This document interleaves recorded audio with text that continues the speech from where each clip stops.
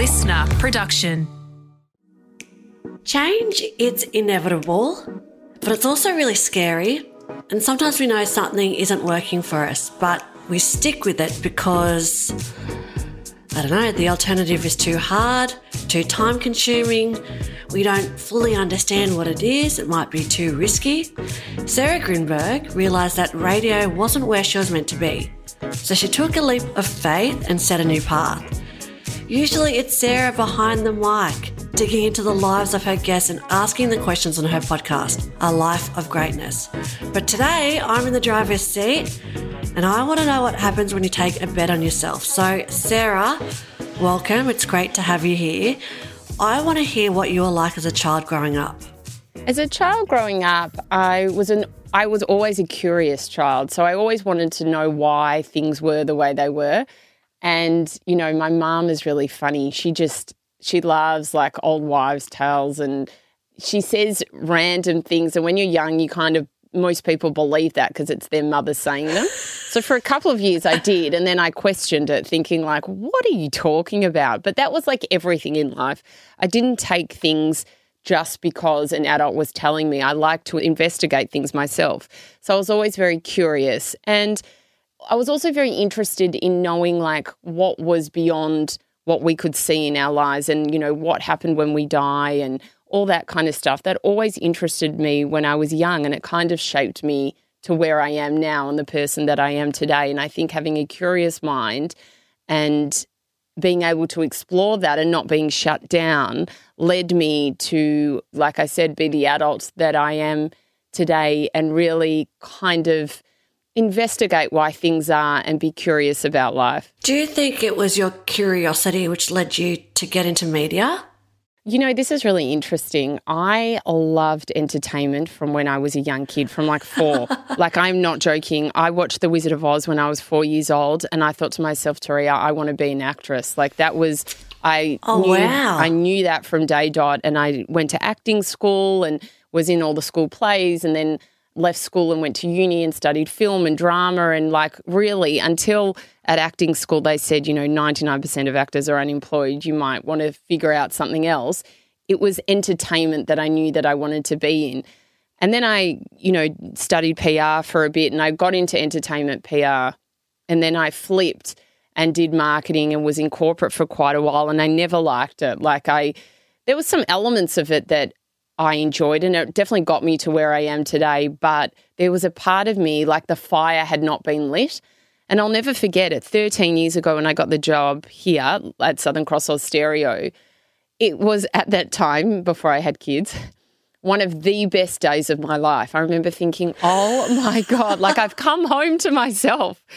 And it was because from a young age I knew what I wanted to do. And it's interesting because when I've been talking a lot about like finding your purpose and, you know, living your dharma as such, it's like I knew it when I was young. And they say to a lot of people, if you don't know what your purpose is, then work out what you liked when you were young. And I think I'm a perfect example of that. So then when I moved into podcasting, it just all was so natural for me because it went back to what I wanted to do when I was a very young child. That's so interesting because when I was a child, I was quite, unique. All kids actually are very unique, but I used to love Archie and Veronica comics. Yes. And so I'd save up my pocket money, I'd buy them, and then I'd read them in different accents and I'd like record them on an old... I love that's that. what I love. That's what I love to do on a Saturday, which like very dorky, but it's such a great question to ask yourself because if I think about the stuff that I do now, it's obviously it's not the same thing, but there are elements that I'd always knew about even back then. Yeah. It's like what you just kind of, you know, you're behind a mic now. And I remember when you came on my podcast, you said that you like were always outside, like your parents told you that, you know, you were always swimming or doing that. And then you know, were quite the athlete. It's like when you were young, you found that passion of yours. Yeah, exactly. So you were working on a brekkie show and you had really early morning starts and you were a mum. I'm curious to see how all of that went because I'm also a mum of 2. you're permanently tired, but I think if you're waking up early, yes, it would be even worse. What was that point? What was that time in your life like? They say that, at times when you change, it comes from a dark night of the soul, and to change, you don't have to have that. And, your podcast, my podcast, are to give people the tools so they can change before that dark night of the soul. But I didn't have those tools yet. So I was doing breakfast radio, and I had a 2 and a 4-year-old at the time. And, it was waking up 5 days a week at 3:30 in the morning. Oh. And, some people wake up early to go to gym and do things for themselves, and, that's wonderful, or meditate or something like that. But this is like waking up to literally get in the car and go straight to work. And the environment was just, everyone was very unhappy there. It was very, very stressful. So all of that just ended up for me in complete burnout. And I remember there was a moment where I had the flu, and this was before COVID, where there was no one to look after my role. So I went into work with the flu. I was so unwell. And I even had the hoodie over my head, and I was shaking in a corner because I was too worried. If I missed that day, then who was going to fill in for me and all that stuff. I was at my lowest point, and I got home and I was just bawling my eyes out. And I thought to myself, I cannot go on living like this. I'm never seeing my children. I literally, go to sleep at the same time they do. I wake up before they're awake.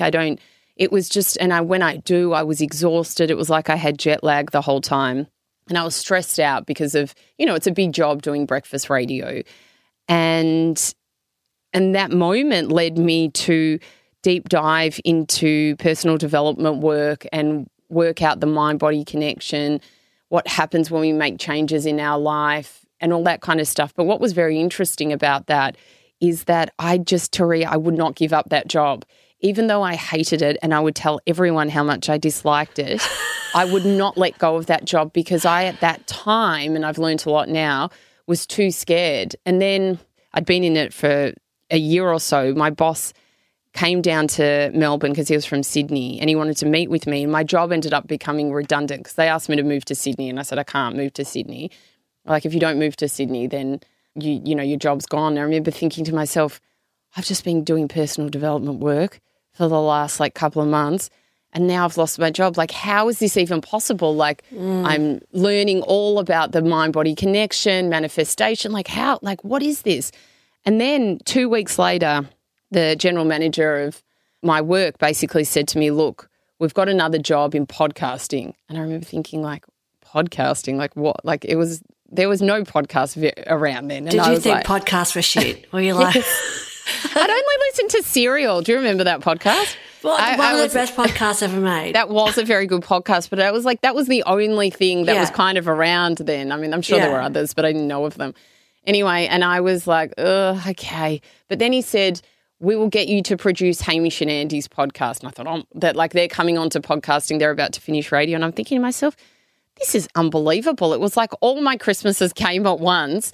So I ended up transitioning into that and basically working as a producer for many years. And then the big leap of faith came when I decided I wanted to start a podcast because I'd learnt all this work and it was becoming life-changing for me. And straight away I was seeing the results. I understood, all right, I didn't let go of that job, but I almost got to push up the bum to let it go. I wouldn't do it, so I got made redundant to then get something better. And then I realised what I'd learned, and I thought to myself, it had been 4 years that I've been producing Hamish and Andy, and I was their executive producer and their number one comedy podcast in Australia. And I thought, this is the best job, but I have to let go of it so I can grow my podcast and do things that I want to do, like speaking and writing and all that kind of stuff. And I thought, not many people give up a job like that, and especially because they're so happy, but I think I can serve more in the area that I want to do. And so I put in my resignation and I moved on to do my podcast full time, and it's been nearly 2 years now, Taria, and I have not looked back. I wanted to take that leap of faith myself, and it's, I haven't looked back since. I want to unpack what a leap of faith looks like, because to me it's like a metaphor, and I'm like, okay, cool, you took a leap of faith, but what exactly was it that you did? So I didn't 100% know how my podcast would go. Like it had, it had been like a year or something like that, and it was doing not bad, but it wasn't like, was I going to make money from this? I'm giving up this role with basically the biggest celebrities in Australia where, 20 million people will be lining up to take that job. Once you've left, you ain't coming back. Yeah, exactly. Losing that to do something which it's like you don't know if it's going to work out. So that's what a leap of faith is. But at the same time, the faith part comes in with the fact that I had an inner knowing that it would work out. I just knew that it would. And how did I know? Because I had that feeling within me. I had the faith and I believed that it would. And that belief has gotten me to where I am now. I could not be happier.